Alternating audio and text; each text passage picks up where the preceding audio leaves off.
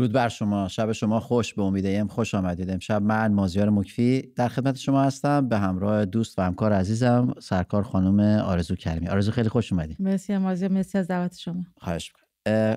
آرزو میدونم وقتی میای موضوع رو فکر میکنم بیننده ها میتونن حدس بزنن، اما قبلش بریم سراغ یه سری اخبار که این روزا واقعا حال آدمو بد میکنه.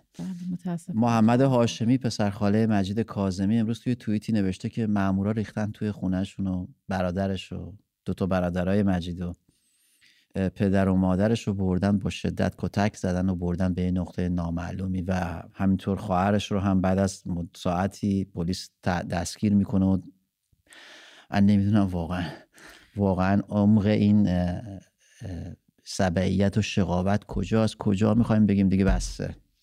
مازیار، روزی این اتفاق افتاد من نه توان استوری کردن داشتم نه توان توییت زدن داشتم. حال بچه ها همه بد بود و نمیتونم خودم رو بذارم جای خانواده این عزیزان که چه روزای سختی رو میگذرونن.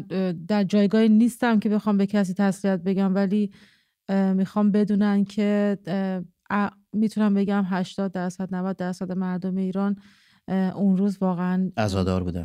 آره، روز تلخی بود برای آره. مانا محمدی همسر ساله میرهاشمی هم در اینستاگرام خودش تصویری منتشر کرده بر سر مزار این قهرمان آزادی ایران رفته و گفته که دیدار به قیامت شیر مردم، رفتنت با عزت بود، سرم به خاطرت بالاست عشقم، آزادیت مبارک. خیلی دردناکه. من آره واقعا میگم نمیشه اصلا خیلی دردناکه. و امروز داشتیم با هم صحبت میکنیم، بچه ها نشسته بودیم داشتیم با هم صحبت میکردیم که چقدر این حکومت با مرده، مراسم عزاداری، تشییع جنازه و مسائل اینطوری با این وضعیت برخورد میکنه. من یادم کیان پیرفلک وقتی که کشته شده بود، خانواده‌اش از ترس اینکه مرده رو ندزدن شب آورده بودن توی خونه، گذاشته بودن تو اتاق، دورش پتو پیچونده بودن، از همسایه‌ها رفته بودن یخ بگیرن بذارن این بچه تا صبح که میدونستن اگه بذارنش توی سردخونه میدزدنش. بله، توی این مدت کالبد، من نمیخوام اسمش جسد بذارم، واقعا کالبد دزدی یکی از صفتایی بود که این حکومت از خودش نشون داد. از رضا حقیقت نژاد بگیر تا کیان پیرفلک بگیر تا کسانی که اعدام کرده، حتی سنگ قبر هم مهسا امیری برای بار دوم. آره دقیقاً. امروز دیدم داداشش گذاشته بود، یک پیام گذاشته بود که سنگ شیشه اون بالا رو شکونده بودن، گفته بود که 1000 بار بشکنید باز هم ما میذاریم، و به مهسا گفته بود که حتی از قبرت هم میترسن. میت تو اسلام مورد احترامه. بله یه احترامی هست که به میت میذارن. حتی من اینجا بارها گفتم، تکراریه ولی بازم میگم، 1000 بار بشه بازم میگم. من برمیگردم به روایات خودشون که پیغمبر با کفار که میجنگید و کفار رو کشته میشدن، بر پیکر کفار نماز میگذاشت و با احترام با میت اونا برخورد میکرد. کفار شمشیر کشیده بودن، کیان پیرفلک نبود. مازیار ایدئولوژی بذار قانونی که خودشون گذاشتن بهش پایبند نیستن. سر واقعا این زمان بدون دادگاه، بدون وکیل، بدون حتی شواهدی از جرم، بدون حتی اعتراف طرف، حالا گذشته از اعترافات اجباری و هم دارن طرف و جان یک انسان رو میگیرن. چیزی که ما بهش نبخشیدیم، انسان بهش نبخشیدی که انسان بتونه ازش بگیره. خالق بهش بخشیده، حالا به هر باوری که داریم به اون بخشیده و اینا. خیلی خیلی تلخ بود. در باب همین موضوع بی احترامی و داستان ترسی که حاکمیت سعی میکنه ایجاد کنه با این کارهای توحش آمیزش، واقعا فرزندان اعدام شدگان دهه 60 هم یه بیانیه داده بودن و با این عنوان که این داستان هراسناک تکراری باید پایان یابد. داره منم معتقدم باید پایان یابد و پایان مییابد، من شک ندارم. ببین بذار من اینو بخونم بعد برمیگردم بهت میگم چرا من باور دارم. تعدادی از فرزندان اعدام شدگان دهه 60 یه بیانیه صادر کردن، گفتن چرخدنده‌های ماشین اعدام جمهوری اسلامی هرگز از کار نیفتاده. این بار ساله میرهاشمی، مجید کاظمی و سعید یعقوبی رو گرفت. چند جان عزیز دیگر هم در همین روزا در انتظار حکم اعدام نشستن. اعدام فقط گرفتن جان یک انسان نیست و گرفتن زندگی از خانواده و نزدیکان و دوستان اعدام شدگان هم هست. اونا در بیانیه آوردن که ما فرزندان اعدام شدگان دهه 60 درد اعدام و گورهای دست جمعی و خشونت انکار پیکرهای مفقود شده و سرکوب و تعقیب برای عزاداری را خیلی خوب میشناسیم. این داستانهای هراسناک و تکراری باید پایان پیدا کنم. میخواستم برگردم به این موضوع اشاره کنم آرزو که حکومت از ترس و استیصال به نظر من این کارو میکنه، نه از سر اقتدار. اگر ما همینجا چند شب پیش با قبل از اینکه این عزیزان اعدام بشن با مدیا نشسته بودیم و من به مدیا میگفتم که زندان، مکان جلوی زندان، فضای جلوی زندان امروز دیگه تبدیل شده به کانون اعتراض و حکومت از این میترسه، از کانونهای اعتراض میترسه. عزاداری بر سر مزار این قهرمان ها میشه کانون اعتراض و حکومت حتی حاضره به باورهای دینی خودش هم لطمه بزنه ولی این کانونهای اعتراض رو از مردم بگیره. اما اینجور نمیشه.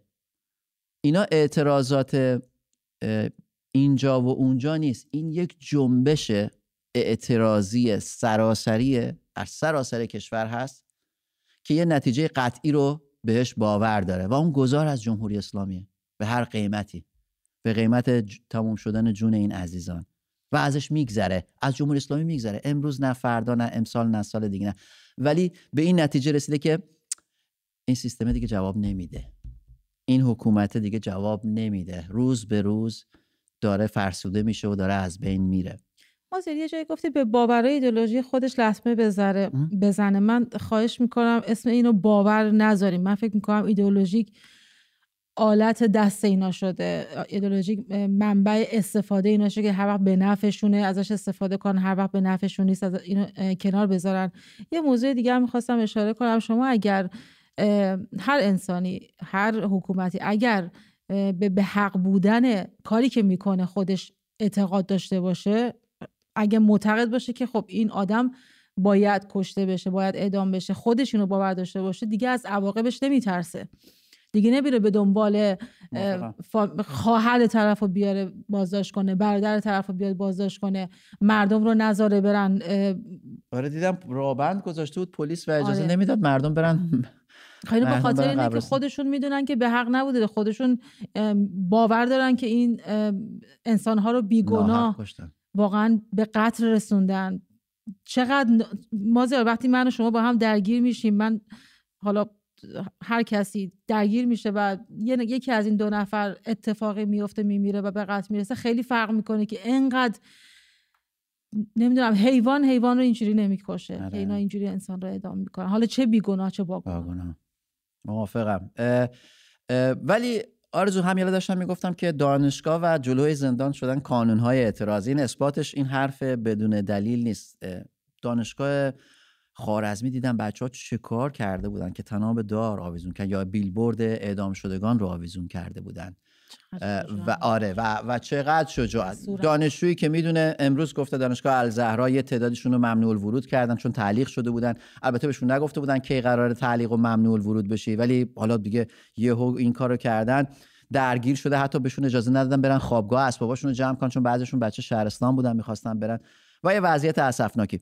اما دانشگاه نشون داده که حکومت خیلی جایش رو شما توی دانشگاه امن و به قول معروف آروم نیست. ما هر وقت احساس کنیم، بارها گفتم، من باور دارم، یعنی بر اساس اون رصدی که میکنم و میبینم باور دارم که اتفاقا مردم معترض دارن باهوش میشن، معترضین دارن باهوش میشن، یعنی هستن ولی منظورم هوش مبارزه است، چون به هر حال مبارزات مدنی یه ابتکار و یه هوش خاص میخواد. ما ثابت شد دیگه که دست کم این حکومت ماشین سرکوبش فرسوده نشده و حالا مردم سعی میکنن این ماشین سرکوب رو فرسوده کنن، مثل بقیه جاهاش که بقیه بخشاش که فرسوده شده و از بین رفته. عملا ما بخش بهداشت و سلامت، آموزش، عمران، ما همچین چیزایی دیگه تو کشور نداریم. حالا میرسیم تو بخش مسکن که خودت امشب میخوای راجبش صحبت کنی با هم که چه فاجعه‌ای داره اونجا رخ میده. همین باعث شده که اعتراضات در بخش‌های مختلف بشه، دانشگاه، مردم سر مزار بزرگان و قهرمانان و بازنشسته ها دوباره بیان و از حقوق معوقاتشون دفاع کنن و خواستار این بشن که افزایش حقوق باشه با توجه به وضعیت تورم.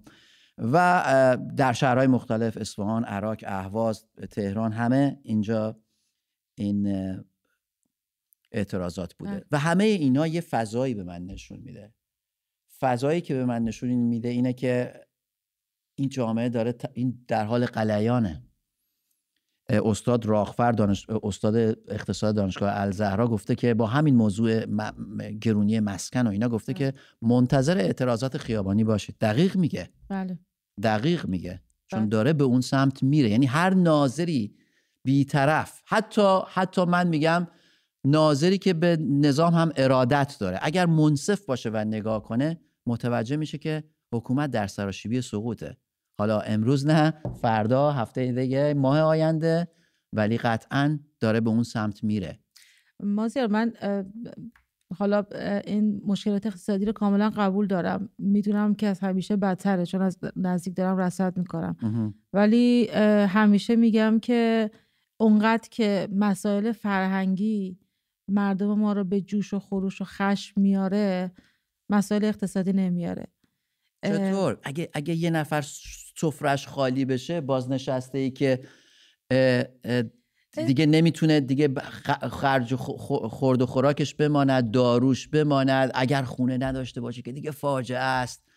نونی که میدونیم داره وضعیتش به چه سمتی میره، چرا نمیتونه فکر میکنه؟ من مردم رو اینجوری شناختم مازیار، نمیدونم، شاید غلط باشه، دارم نظرمو میگم، چون بارها دیدم که توی بحران‌های اقتصادی تورم ما خب درسته تا حالا مثلا سابقه نداشته، واقعا بی سابقه از تورمی که الان داریم، وضعیتی که الان هست.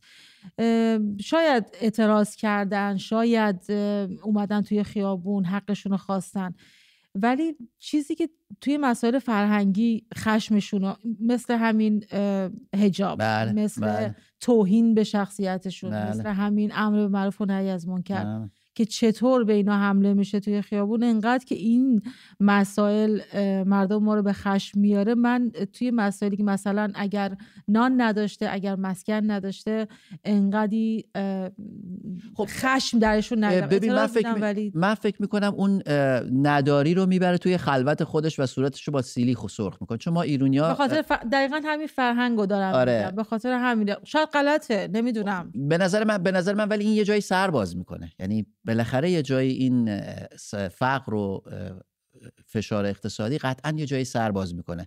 ولی اون موضوع حجاب، این که شما چی بپوشی چی نپوشی، من میگم این رنگ بپوش، امروز اینو بپوش، فردا اونو بپوش، این یک توهین مستقیمه، این یک تحقیر مستقیمه و اینجاست که به ایرونیا برمیخوره که شما به خودت اجازه میدی به من بگی چه لباسی بپوشم؟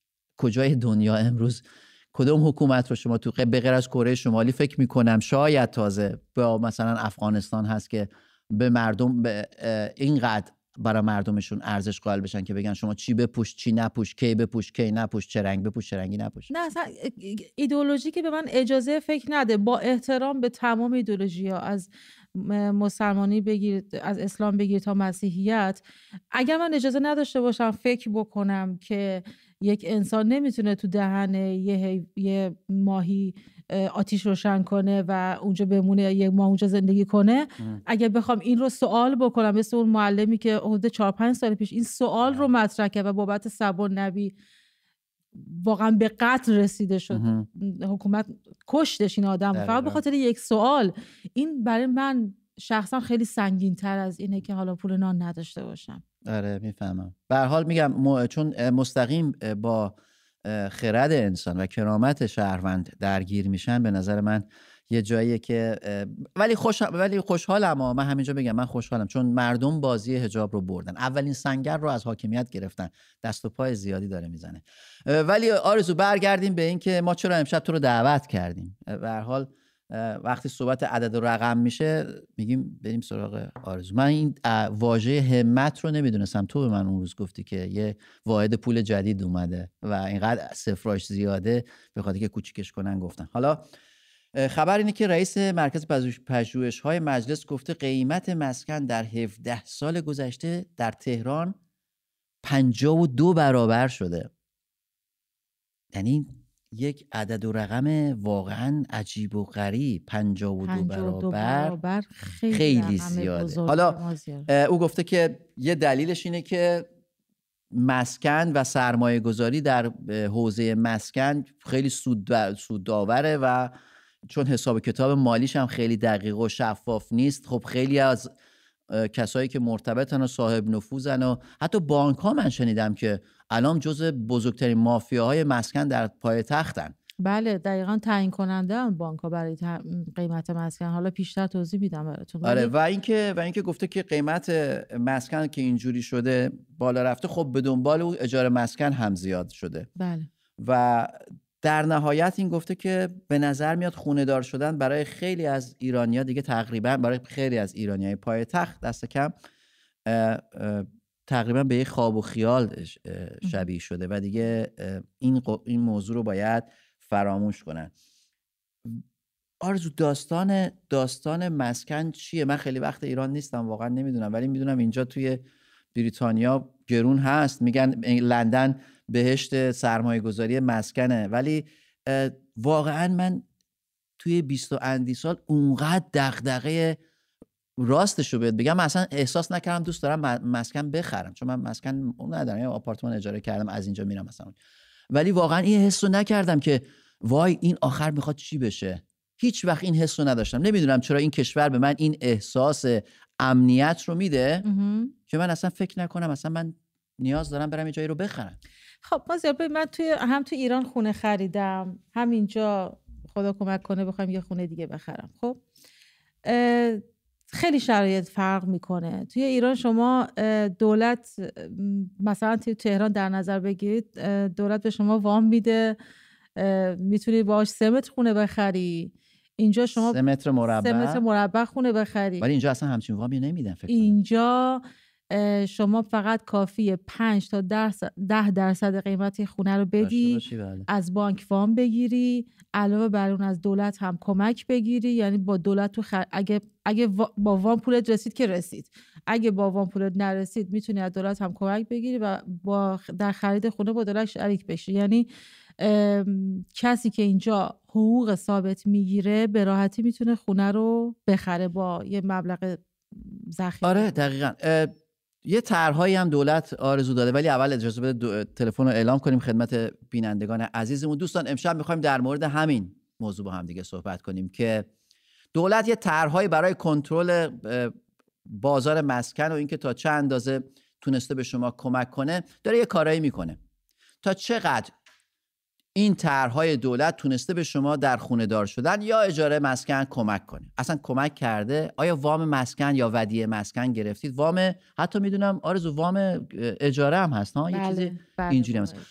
آره دوستان بیایم در این باره با هم دیگه صحبت کنیم. شماره تلفن ما هست 2044 84 58 62 34 47. تکرار میکنم 2044 84 58 62 34 47. بیایید با هم دیگه در این باره صحبت کنیم که طرحهای دولت برای کنترل بازار مسکن تا چه اندازه تونسته به شما کمک کنه. آیا اصلا کمک کرده؟ آیا وامی گرفتید که به مشکلاتی بر بخورید؟ بیایید اینجا با هم دیگه درباره‌اش صحبت کنیم. آرزو دولت یادمه این آقای رئیسی اومد گفت که سالی 1 میلیون مسکن می‌خوایم بسازیم. من همون موقع خندیدم. گفتم این یا حالش خوب نیست یا اصلا دنیا رو وارو نمی‌بینه. دنیا رو وارو نمیبینه، یک بزرگ نمایی، یه توهمی داره از خودشون. 1 میلیون مسکن در دیدیم نشد. حالا میگی که یه طرحهای دیگه داره. این طرحها چقدر به این طرح 1 میلیون مسکن نزدیکه؟ مازیار آخه وقتی میگیم مسکن یا منظورمون خرید مسکنه، ساخت مسکنه، یا منظورمون اجاره مسکنه. خب درست. برای خرید مسکن که طرح نهضت ملی مسکن بود، قرار بود به قول تو 4 میلیون مسکن ساخته بوده، سالی 1 میلیون که الان بعد از 2 سال که الان بعد 2 میلیون ساخته میشد، تازه امروز وزیر راه و شهرسازی اعلام کرد که یه پروژه 500 واحدی تازه قراره، نخستین پروژه 500 واحدی دولت رئیسی ساخته، قراره خرداد ما تحویل داده بشه. حالا آیا بشه نشه به جای 2 میلیون 500 تا واحده. آرزو فکر میکنم مثلا با همین مثال میشه تخمین زد که دولت رئیسی چقدر از واقعیات جامعه بدوره. در بخش‌های دیگه هم همین حساب کتابو میشه کرد به نظر من واقعا. یعنی حساب کتابایی میکنه و بعدش تهش در میاد که بعد از 2 سال 500 تا خونه درست کرد. مازیار بدوره که تو آخه یه رئیس جمهور مثلا میاد میگه که این همه زمین داریم میتونیم یه عالم خونه بسازیم. خب این فکر نمیکنه مسائل میخواد، سیمان میخواد، آب میخواد، برق میخواد، گاز میخواد، کارگر میخواد، شرکت پیمانی میخواد، پول میخواد. خب وقتی میگیم مثلا بدوره یه خورده فکر میکنم که ارفاق داریم بهش. چند تا مشاورم دور بر آقای رئیسی باید باشه که احتمالاً. واقعا آرزو گوهر رو بگیریم از کرج. خانم گوهر. الو. درود بر شما، بفرمایید. سلام. ما خیلی پشت خطیم. شرمنده. خواهش میکنم. شما خیلی مردم رو نگه میدارین. آقای امید کی میان؟ آقای امید فکر میکنم این هفته. شما برای امید آقا زنگ زدید یا اینکه به خاطر که پشت خط موندید زنگ زدید؟ من برای مسکن، ولی شما مردم پشت خط میگم. شما فکر کنم 1 دقیقه بیشتر نیست پشت خط موندید. من به محضی که خطتون روشن شد 1 دقیقه بعد سراغ شما اومدم. بفرمایید. خب قطع کردم. به هر حال این دوستان گاهی اوقات حساس میشن و ولی آرزو من یه موضوع دیگه بگم. پارسال قیمت هر متر خونه در تهران اعلام شد، بانک مرکزی اعلام کرد 48 میلیون تومان بود، آخرین آماری که من یادمه. از اون موقع به بعد دیگه آماری اعلام نشده. بعد جدیدن خب نه بانک مرکزی نه مرکز آماری ایران هیچگونه آماری اعلام نکردن، اما گزارش‌های میدانی بعضی از رسانه‌ها و خیلی از کارشناسان میگن الان قیمت مسکن در تهران متری 60 میلیون تومانه. متری 60 میلیون. کجایته؟ آره. همه جای یا به طور متوسط؟ آره. حالا دوستان باید بگن که این تا چه حد صحت داره، چون من خودم که خب تهران خونه ندارم، نخریدم، ولی خب همین قیمت مسکن به همین شکله. حالا ببینیم که این میخواین تماس ببینیم. آره این امیدوارم یکی شکایت نکنه. زود روشن شد. مسعود از مشهد، درود بر شما، بفرمایید. سلام، خسته نباشید. قربان شما، مرسی. شبتون بخیر. شب شما هم بخیر. خسته نباشید. من داشتم برنامه رو نگاه میکردم، یه موضوع خیلی جالبی که صحبت کردیم طرح دولت برای مسکن بود. بعد و به میزان ساخت مسکن اشاره کردیم. بعد می‌خواستم یه نکته‌ای رو بگم که ببینید این حجم ساخت مسکنی که دولت وعده داده چقدر امکان پذیر نیست. یعنی شما در نظر بگیرید شهر مشهد چیزی حدود 4 میلیون جمعیت داره و میانگین هر خانواده شما اگه در نظر بگیرید 4 نفر، تقریبا هر 1 میلیون مسکن یعنی شهری معادل مشهد ساختن و این واقعا به نظر امکان ناپذیره. ولی باور کردن یه عده، نکردن مسعود؟ یه عده باور کردن، دست کم طرفدارای آقای خیلی خامه دیگه، خیلی به قول معروف اینا فقط چیز دیگه، فقط تبلیغات دیگه که ما این مسکن رو می‌خوایم بسازیم و اینجور چیزا. بله مرسی شاپور از مشهد. مسعود بوده از مشهد. شاپور رو بگیریم از اصفهان. شاپور درود بر شما، نظر شما چیه؟ سلام، درود بر بیننده ها و ارزو خیلی دارم میخواد بگم درود بر شما، ولی یه موضوع ببین الان یعنی به نظر شما ما بحثمون بحث داغ امروز اجتماع مسکنه. مسکن هم میتونه باشه. ولی وقت دارن اینجا پاره میکنن ما را. به هر حال ما به اون بخش هم پرداختیم. یه بخش اول برنامه رو کلا اختصاص دادیم. 2 روز کشتن. بله من کاملا دیروز کرج کشتندشون. در مورد مسکن صحبت میکنیم.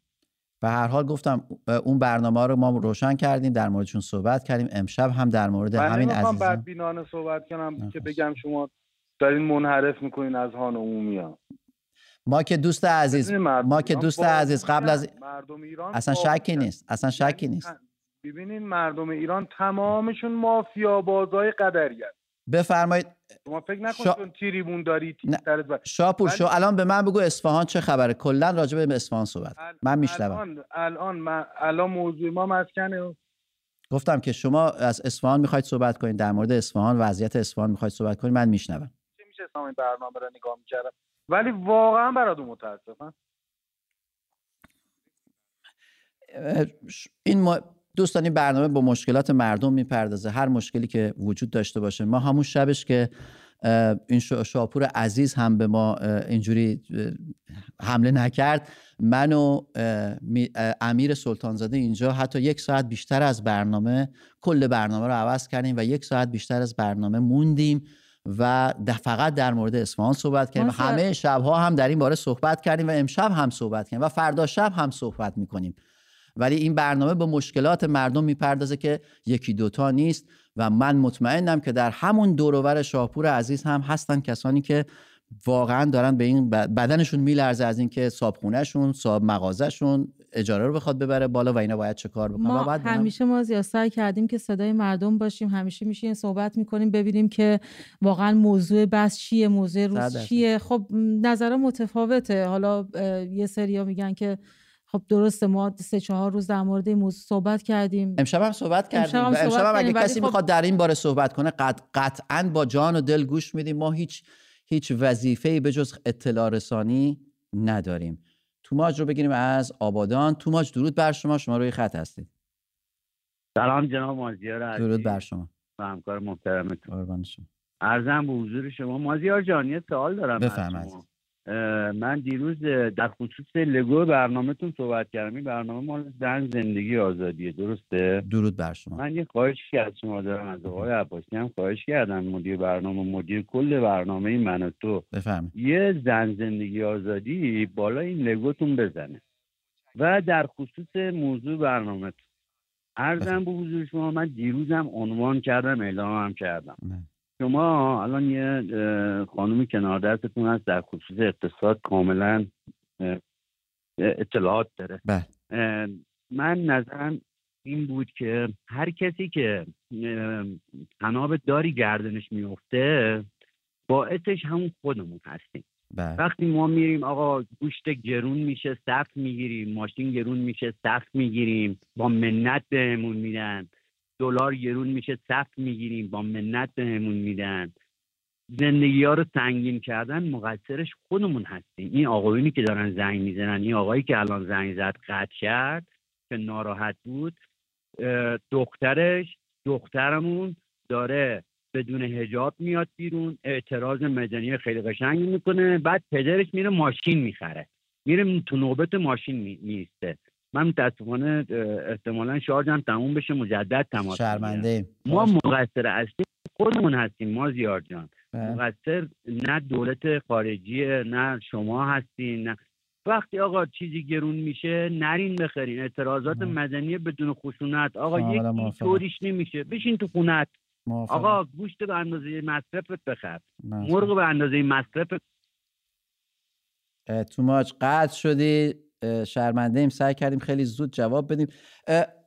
مازیار نکته خیلی جالبی رو اشاره کردن. وقتی که دولت میگه که بیاین نفری فلان قد بریزیم برای طرح نهضت ملی مسکن که ما براتون 4 میلیون مسکن بسازیم. 2 تا تلفن قبلی گفتن که همون اول اصلا نمیشد، عملی نبود. درست. پس چرا مردم رفتن ثبت نام کردن، پول به حساب دولت واریز کردن، خونه ای هم هنوز در کار نیست؟ خب همون بخش ابتکار و هوشمندی مبارزات سیاسی یکیش هم همینه که نباید عدم همکاریه که متاسفانه هنوز به جا نیفتاده. توماج رو بگیریم از اصفهان. توماج درود بر شما. از اصفهان چه خبر؟ سلام. درود بر شما. حالتون خوبه؟ قربان شما، مرسی. بفرمایید.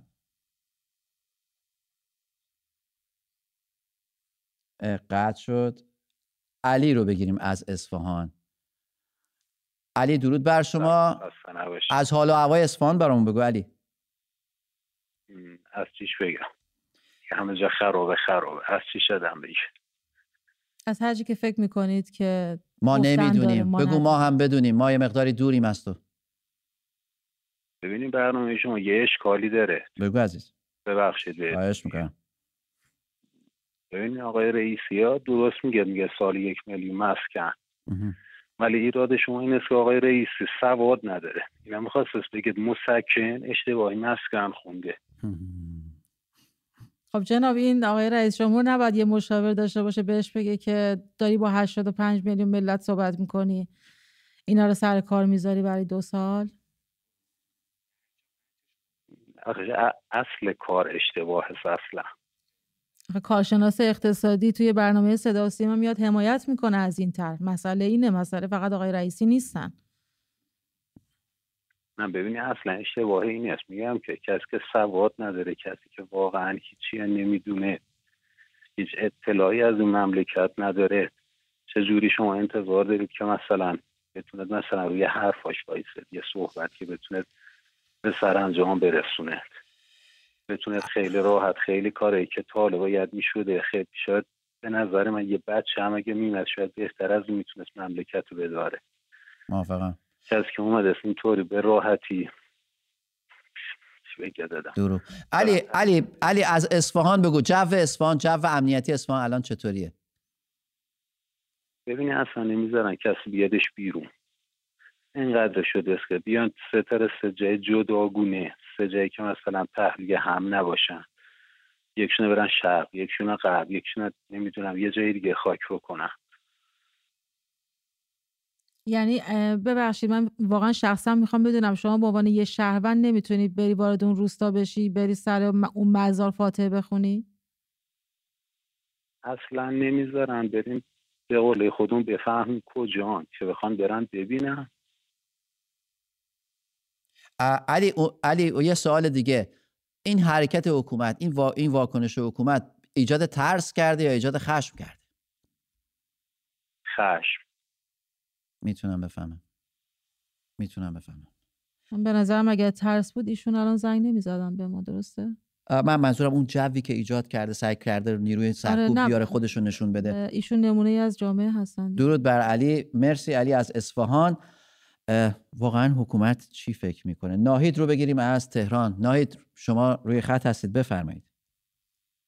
سلام، درود بر شما. شب شما بخیر. شب شما بخیر قربانش. ببینید در رابطه با برنامه‌تون من خیلی ممنونم، به خاطر اینکه واقعیتش اینه من نمیدونم چرا مردم فکر میکنن که مشکلات جامعه ما فقط تشکیل شده از حجاب و نمیدونم مثلا رو سرمون رو برداشتیم خیلی عالی شد همه چی اوکی شد. نه، واقعیتش اینه که ما مشکل مسکن داریم، ما مشکل زندگیمون، عصبی شدم من یه خود بخشید، واقعیتش اینه که ما برای خریدهای روزمره‌مون دچار مشکل شدیم.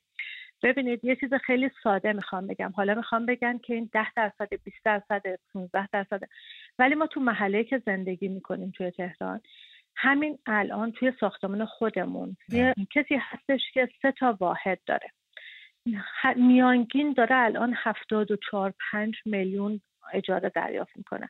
شما فکر میکنید این آدم دغدغه من مستاجر رو داره؟ پریروز من رفتم ماست خریدم 58,000 تومان، الان اومدم گرفتم 78,000 تومان به فاصله 3 روز. یعنی این تورم رو نمیدونم چجوری حساب میکنه. بله که مردم مشکلات زندگی رو دارن، بله که مردم باید بیان بیرون، ولی من مشکلم اینه که واقعا انگار هیچ که متوجه نیست. عادت کردیم تو سرمون بخوره، هر کاری دلشون میخواد انجام میدن، هر جور دلشون میخواد رفتار میکنن. بله قبول دارم همه دنبال این هستن که دلار بگیرن، ریالشون رو تبدیل به احسن کنن، ماشین ثبت نام میکنن، همه بدو میرن. فرمایشون هموطن عزیز ما خیلی درسته که میگه این آقا دخترشون میره بیرون اعتراضات مدنی میکنه، ولی پدرشون شب بلند میشه میره تو سایت شروع میکنه ثبت نام کردن. ببینید آقای مازیار، مشکل سر اینه که ما تا زمانی که خودمون پشت هم دیگه نباشیم هیچ کار دیگه از واسه هیچ جای دیگه بر نمیاد. یعنی تا زمانی که صدای ما بلنده بقیه کشورها به ما توجه میکنن، نه تا زمانی که هممون نشستیم. و بعد یه صحبت دیگه هم داشتم. ببینید همین الان یه 10 روز دیگه موعد اجاره خونه منه که باید عوض بشه. شما باورتون میشه تو محله‌ای که من بودم یه خونه با همین شرایط خونه من گذاشتن 2 میلیارد پول پیش میخوان. 2 میلیارد پول پیش میخوان. 2 میلیارد پول پیش میخوان. یعنی شما باور نمیتونید بکنید یه خونه 180 متری رو گذاشتن 2 میلیارد پول پیش و میگن تبدیلش میکنیم. شما 1 میلیارد بدید ماهی 30 میلیون تومان اجاره. حالا شما بگید اون بازنشسته بیچاره چرا الان صداش در اومده؟ من خیلی دلخور میشم وقتی میان. من مادرم بازنشسته. خب دوران شاه هم اصلا کسی نبوده که بتونه بره بیرون تظاهرات کنه، اصلا هم کاری به بقیه مسائلشون ندارم. ولی ما چرا انقدر اینا رو میکوبیم؟ اگه اون میره اگه الان در میاد بیرون برای حق و حقوقش، برای اینه که من وقتی میرم تو خونهش یه لقمه نون سر سفره‌اش باشه و من تعارف کنه، شرمنده عروس و دامادش نشه. حالا ما هر دفعه تو هر بحثی میایم میگیم اونا چرا الان تونستن بیان بیرون برای حقوقشون؟ خب بله، مگه الان مردم به خاطر چی دارن اعتراض میکنن؟ اعتراضات مدنیمون برای چیه؟ برای اینکه یه زندگی راحت داشته باشیم، یه زندگی آروم داشته باشیم. جز اینه؟ نه کاملا موافقم، درست میگین. خب من میخوام بگم مثلا من الان میخوام چیکار کنم؟ بگم من الان بیام انگلستان زندگی کنم، چی اونجا میخوام؟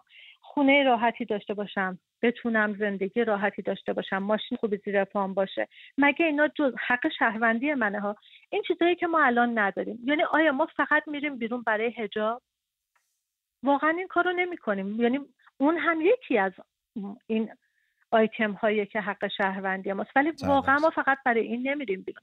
ما میریم برای اینکه زندگیمون سر سفره‌مون نون نداریم، برای اینکه من میرم بیرون. من میخوام بگم توی شهرها جلو چشم خود من گوشت رو از توی دست یه خانمی دزدیدن و بردن. اینقدر راحت گوشت خرید اومد بیرون، موتوری گوشت رو از دست خانم گرفت برد. خب ما برای چی پس داریم بلند؟ یعنی اعتراضات مدنی ما، اعتراضات کلن خیابانی ما به خاطر چی بوده؟ داشتن یه زندگی راحت. حالا ما تقسیم بندی نکنیم. من میگم اگه بازنشسته اگه الان میتونه بیاد بیرون، قدمش سر چش داره میره حق و حقوقش، همونجور که من میرم بیرون حق و حقوقمو میخوام. تقسیم بندی نکنیم اون چرا الان رفت، این چرا الان رفت. بعدم این که واقعیتش اینه آقای مازیار، ببخشید اینو میگم، 2 روز میان توی کوچه، توی پشت پنجره، چه میدونم اصطلاحاً جوگیر میشن. من همیشه میگم یه جمله‌ای که همیشه میگم آزادی اندیشه از پنجره نمیشه.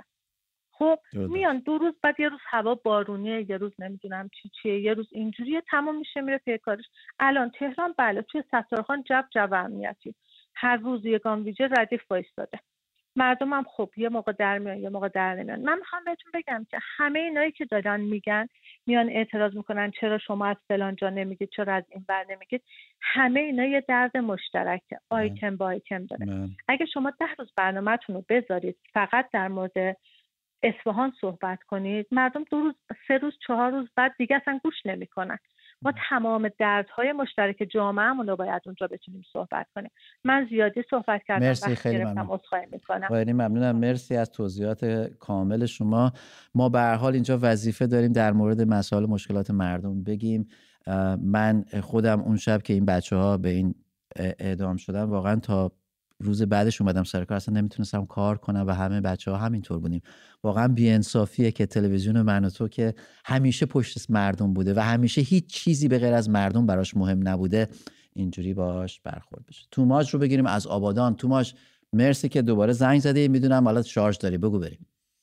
آره مازیار جان، ما متاسفانه شارژمون شارژ ارتباطیه، یعنی همه چون یه شارژیه، باید شارژ میکنن تا حرکت کنیم. بگو عزیز. عرضم به حضور شما نگاه بکنین، الان اقتصاددانم جفتتون نشستن، شما نگاه بکنین، ما اگر 10% مردم ایران همون 100 تومانی که اومدن کلی پیامک دادن به کل مردم بابت وکالت برای ماشین، و شما اگر جمع ببندین راحت میشه شرکت مرسدس بنز آلمان خریداری بکنیم. یعنی ما باید چرخدنده‌های حکومت رو از کار بندازیم. کاملا موافقم. از کار انداختن چرخدنده‌های حکومت فقط مازیار به دست ما صورت میگیره، بدون خشونت، بدون درگیری، بدون سر صدا از پنجره. بابا ماشین نخرید. ولی تو ما یه مسئله هستا، یه موضوع هست، این که تو اگه ما بخوایم چرخدنده‌های حکومت رو از کار بندازیم، یه هوش و ابتکار سیاسی خاص میخواد.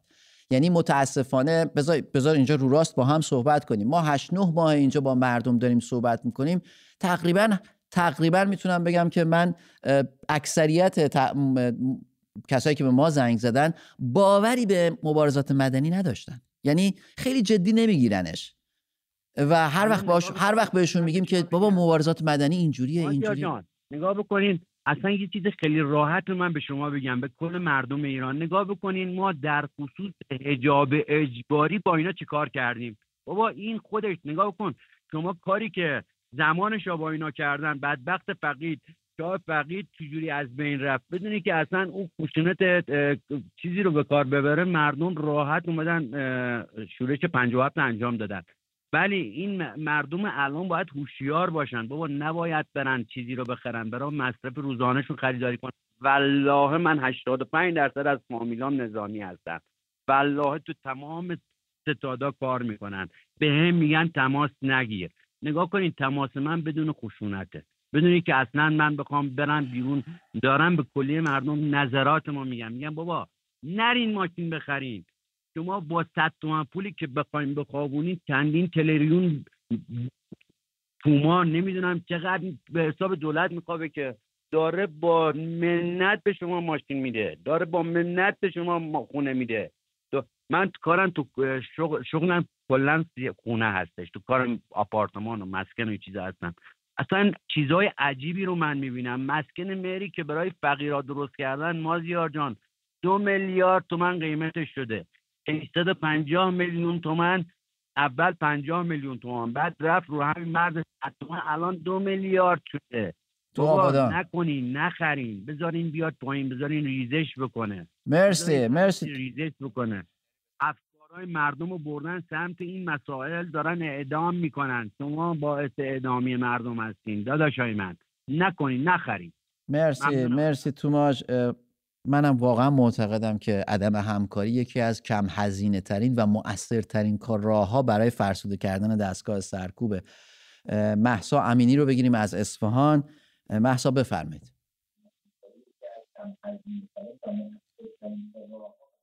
مهسا صدای تلویزیون تو اگه ممکنه کم کن که با هم از تلفن صحبت کنیم. سلام آقا مازیار. درود بر شما، بفرمایید. خوبی؟ قربان شما، خیلی ممنونم.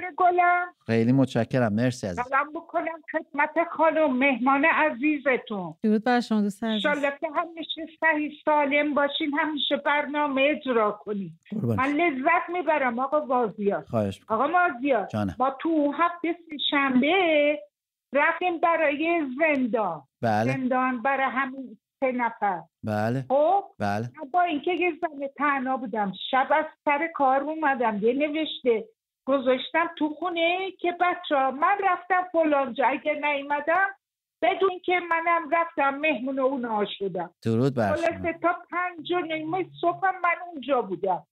خسته خراب اومدی. گفتم خب ایشالله دیگه طوری نمیشه، فرداشم میری. که دیگه جلومونو گرفتن، جمعم که اینا رو اینطوری کردن. بعدم چی؟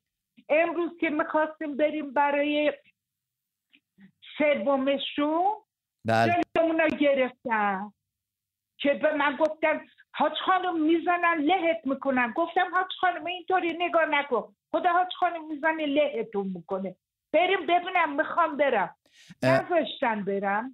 ما در اون شبی که شما رفتید جلوی زندان جمعیت چقدر بود؟ جمعیت به اندازه اصفهان چند میلیونی بود؟ آقا مازیار جوونا فراوون بودن. درود بر اونا. جوونا فراوون بودن. بله. من شده بودم بی‌بی‌تو. اینطوری بود. درود بر شما. جوونا خانواده‌هاشون همه بودن، حقانه خیلی همه اومده بودن. درود بر شما. بچه‌های اینجا محلمون بودن دیگه. بله. مرسی. چه آخرش نامردی کردن، روز جمعه که خون نمیریزن، روز جمعه اینا رو کشتن. خدا لعنتشون کنه. من تا اون جایی که میشه آقا مازیار فعالیت میکنم. درود بر تو. درسته 65 سالمه ولی انرژی 25 ساله رو دارم. بسیار عالی. کار میکنم، هم توی این کارا میکنم. بسیار عالی. بله. مرسی مهسای عزیز از اصفهان. چقدر انرژی، چقدر انگیزه. باید یاد بگیریم. من یه خورده جا خورده بودم و این روزا یه مقدار دماغ بودم، ولی چقدر انرژی، چقدر انگیزه. و مطمئنم این ماراتون رو مردم میبرن نه حکومت. حبیب رو بگیریم از تخت جمشید. حبیب درود بر شما، بفرمایید. درود بر شما آقا مازیار. قربان شما. و مهمان برنامه‌تون. قربان شما، مرسی. بفرمایید. میخواستم در رابطه با این برنامه‌ای که میذارین در رابطه با این مشکلات مردم یا مسکن یا هر چیز دیگه، میخواستم مردم از شما توقع دارن یه راه حل کارشناسی بیارین، مردم راهنمایی بکنه. این که شما صحبت میکنید در رابطه این مسئله یا اون مسئله اصلا درک دوا نمیکنه. حبیب قبل از اینکه ما بخوایم یه لحظه، قبل از اینکه ما بخوایم یه راه حلی، حالا آرزو اینجا هست که به ما بگه مثلا چه کارایی میشه کرد، ما نیاز داریم از شما یه اطلاعات دست اول بگیریم. یعنی حبیب باید از امروز به من بگه مثلا مازیار شیراز امروز قیمت خونه مثل توماچ که الان از آبادان گفت یا این خانم از تهران گفت، حبیب هم باید از شیراز به من اطلاع بده تا بعد برگردیم به آرزو ببینیم آرزو چه راه حلی به نظرش درست میرسه. خب بریم پریناز رو بگیریم از بندرعباس. پریناز درود بر شما، بفرمایید. سلام. درود بر شما. درود بر شما همشهری عزیزم آقا مازیار. قربان شما، مرسی. و آرزو خانم گل که ارادت خاصی دارم من خدمتشون. خواهش میکنم. سلام بر شما. زنده باشید. در مورد موضوع برنامه ببخشید من یه انتقاد داشتم. بفرمایید. نه در مورد صحبت‌های خانم قبلی. پریناز الو بفرمایید. یه لحظه قطع شدی. بله الان صدا شما رو دارم، بفرمایید. خواهش میکنم.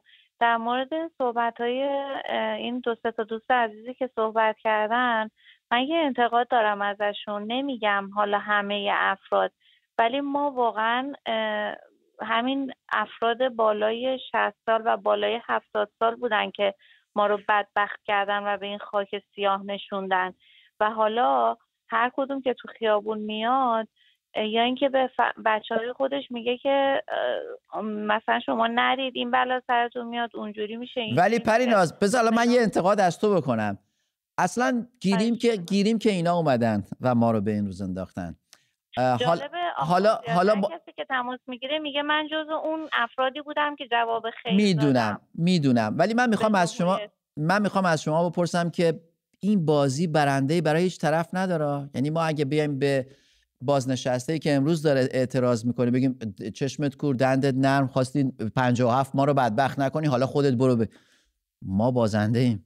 اگه او بازنده است اما چیزی هم نصیب شما نمیشه، چون مشکل شما هم حل نشده. این بختک جمهوری اسلامی افتاده به این کشور و با دست هم بازنشسته، یعنی نسل گذشته با نسل جدید باید بتونه یک نقطه مشترکی پیدا کنه که با هم بتونه کار کنه. من اینو بیشتر باز برگردیم به مبارزات مدنی، من اینو بیشتر درک نکردن و احساس امنیت نکردن یک نسل از یک نسل دیگه. نسل جوان انرژی داره، معلومه جوش ملتهبه. نسل بازنشسته من فکر می‌کنم که بحثشون بیشتر در مورد اظهار نظر این عزیزان حالا میان سال هست که میان میگن که حالا در مورد انقلاب میگم. ببین من میخوام اظهار نظرشون، حالا اینکه من دارم میگم که من اصلا طرفداری هیچ بخشی نمیکنم. من دارم میگم که این نتیجه این، یعنی اون چیزی که میخواد در ته این داستان به دست ما برسه اینه که خب اینا که هیچ کاری نکردن، ما رو بدبخت کردن، ما هم وایسیم اینا رو ببینیم.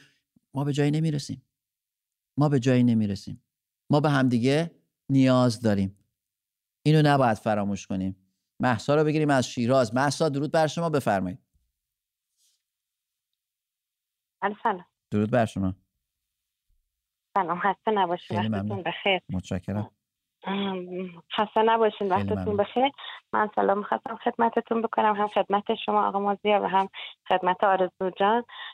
می‌خواستم در رابطه با این به اصطلاح صحبتی که الان هست، من فکر می‌کنم که واقعا آگاهی مردم کم از فعلا، اگر که همچون که این عزیزانی که تماس گرفتن خدمتتون، چون خانم چه آقا، واقعا این مشکلات هستن. مشکلات اینا هر چی که بگیم خیلی عدیده هست این مشکلات.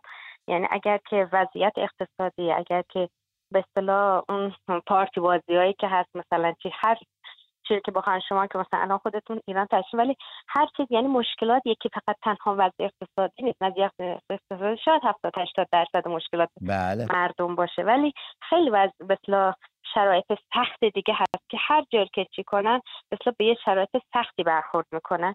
می‌خواستم یه مقدار آگاهی مردم کم هست. یعنی اگر که شما دقت، یعنی خودتون که مثلا نمیدونم که بودین، نه سال 57 همش مثلا جاهای مختلف سخنرانی بود، مردم آگاه، مردم همه در آرامش بودن، فقط به خاطر این سخنرانی‌ها بود که این شاید بلند شدن این خیزش‌ها رو انجام دادن.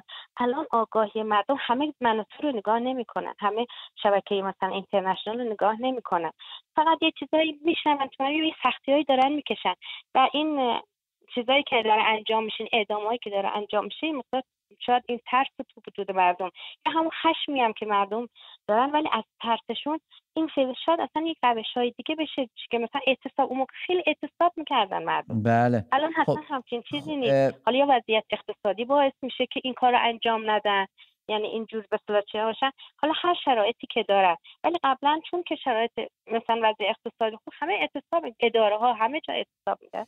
حالا نمیگم که شاید مثلا شاید بشه این یه سری آگاهیایی به این مردم دادن که بتونن چجور بیان و این خیزش رو انجام بدن، بتونن این الان آگاهی مردم بسیار، یعنی خیلی‌ها هستن که هنوز با همه این چیزایی که سختی‌ها که دارن، ولی مثلا تفاوتن، اصلا این بی‌تفاوتی هستن که به نظر من از مخالف بودن بدتر. بله، مرسی مهسا از شیراز. در مورد اعتصاب گفتن. خب در زمان شاه فقید به هر حال اعتصابیون، من یادمه پدر من جزو اعتصابیون بود و تعریف میکرد، میگفت ما اعتصاب میکردیم، بعد میرفتیم سر ما هم حقوقمون رو از بانک میگرفتیم میذاشتیم جیبمون. خب معلومه اونجوری اعتصاب میکنیم، اطمینان هم داری، پشتوانه هم داری، امنیت هم داری. شرکت نفت وقتی اعتصاب کرد دیگه کار حکومت شاه تمام. یک دقیقه میخوام در مورد تلفنی که عزیز صحبت کنم. میخواید خیلی نه بگو میخوای بگو که ممکنه. یک عزیز که تلفنشون قطع شد گفتن که ما نیاز به اطلاع رسانی داریم، ما نیاز داریم که راه حل به ما نشون بدید، نه اینکه ایرادات رو بگید. ببینید وقتی من میام میگم که وام مسکن شما داری میگیری اینقدر 3 برابر 2 برابر بعد سود بدی، وقتی میگم که آقا شما اینقدر مثلا جریمه است، وضعیت به این شکل، اینقدر هزینه باید بکنی، اینا اطلاع رسانی. من نمیتونم بیام بگم دوست عزیز نرو وام نگیر. بله. من داری سود و ضرراشو داری میگی. دارم دقیقاً میگم آقا اینقدر ضرر داره. شما مثلا اگه قرار مثلا چه میدونم سقف وام مسکن 480 میلیون تومانه، اگر میری 480 تومن میگیری بعد بیشتر از 1 میلیارد تومن برگردونی به بانک. من فکر میکنم که وظیفه ما تو همین حدی، بیشتر از این نمیتونیم توی زندگی مردم میدونید برای کسی تعیین تکلیف بکنیم. مرسی آرزو. یه خط دیگه بگیریم آرزو، فکر میکنم توماج رو بگیریم از مشهد. توماج درود بر شما، بفرمایید. سلام مازیار، خوبی؟ قربان شما، بفرمایید. خیلی ممنونم عزیز. میگم آقا مازیار به مردم بگو خب خواستن این دفعه انقلاب کنن برای گرونی، اولا دوما رو کارت ملیش اون سیم کارت رو بکنن و رو گواهینامه‌اش سیم کارتی هست، اونا بچه‌ها رو لو میده و منطقه‌شون رو لو میده. این دوتا کار بکنن. سوم چرا مردم اسلحه بر نمیدارن؟ نه دیگه دوست عزیز، ما قصدمون 9 ماه اینجا داریم میگیم که توی اون بازی که تو گفتی بازنده مردمن و هر گونه خشونتی رو حکومت باش با استقبال، با آغوش باز ازش حمایت میکنه. میدونی چرا؟ چون بخش قدرتمند جمهوری اسلامی امروز فقط بخش سرکوب و امنیتیشه، مسلح. یعنی ما اگر بخوایم یک ذره هوش و ذکاوت به کار ببریم، نمیریم با جایی از حکومت درگیر بشیم که حکومت ازش قدرت داره. قدرتمند باشه. دقیقاً. امیر رو بگیریم از تهران، آخرین تلفنمون. امیر درود بر شما، بفرمایید. سلام عرض ادب. خوبه؟ درود بر شما، خیلی ممنونم. بزرگواری. من اولش امیر الو، بفرمایید. یه لحظه قطع شدی امیر، از دوباره بگو. آره من اولین کار مسکن انجام میدم. اگر سلامو که بهتون کردم، یه موقع اگر سوالی دارید در رابطه با مسکن و قیمت مسکن به من بگید که من بهتون بگم. امیر بذار پس من بپرسم، چرا قیمت مسکن، افزایش اجاره بها اینجوری به سقف آسمون چسبیده؟ 1 دقیقه. اصلا این یه بیقانونی کامله که اصلا هیچ در و پیکری نداره. کیا پشتشن؟ مافیا، دولت، کی پشتشه؟